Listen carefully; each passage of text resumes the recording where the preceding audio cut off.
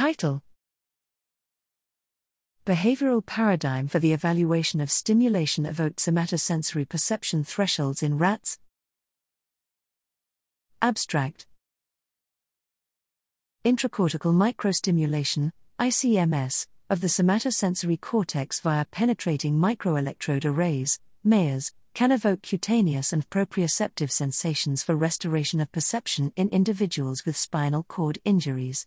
However, ICMS current amplitudes needed to evoke these sensory percepts tend to change over time following implantation. Animal models have been used to investigate the mechanisms by which these changes occur and aid in the development of new engineering strategies to mitigate such changes. Non-human primates are commonly the animal of choice for investigating ICMS, but ethical concerns exist regarding their use. Rodents are a preferred animal model due to their availability, affordability, and ease of handling, but there are limited choices of behavioral tasks for investigating ICMS. In this study, we investigated the application of an innovative behavioral go/no-go paradigm capable of estimating ICMS-evoked sensory perception thresholds in freely moving rats. We divided animals into two groups, one receiving ICMS and a control group receiving auditory tones. Then, we trained the animals to nose poke, a well-established behavioral task for rats, following either a suprathreshold ICMS current-controlled pulse train or frequency-controlled auditory tone.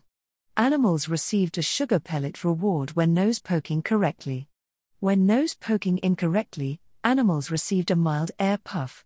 After animals became proficient in this task, as defined by accuracy, precision, and other performance metrics, they continued to the next phase for perception threshold detection, where we varied the ICMS amplitude using a modified staircase method. Finally, we used nonlinear regression to estimate perception thresholds. Results indicated that our behavioral protocol could estimate ICMS perception thresholds based on 95% accuracy of rat nose poke responses to the conditioned stimulus. This behavioral paradigm provides a robust methodology for evaluating stimulation-evoked somatosensory percepts in rats comparable to the evaluation of auditory percepts.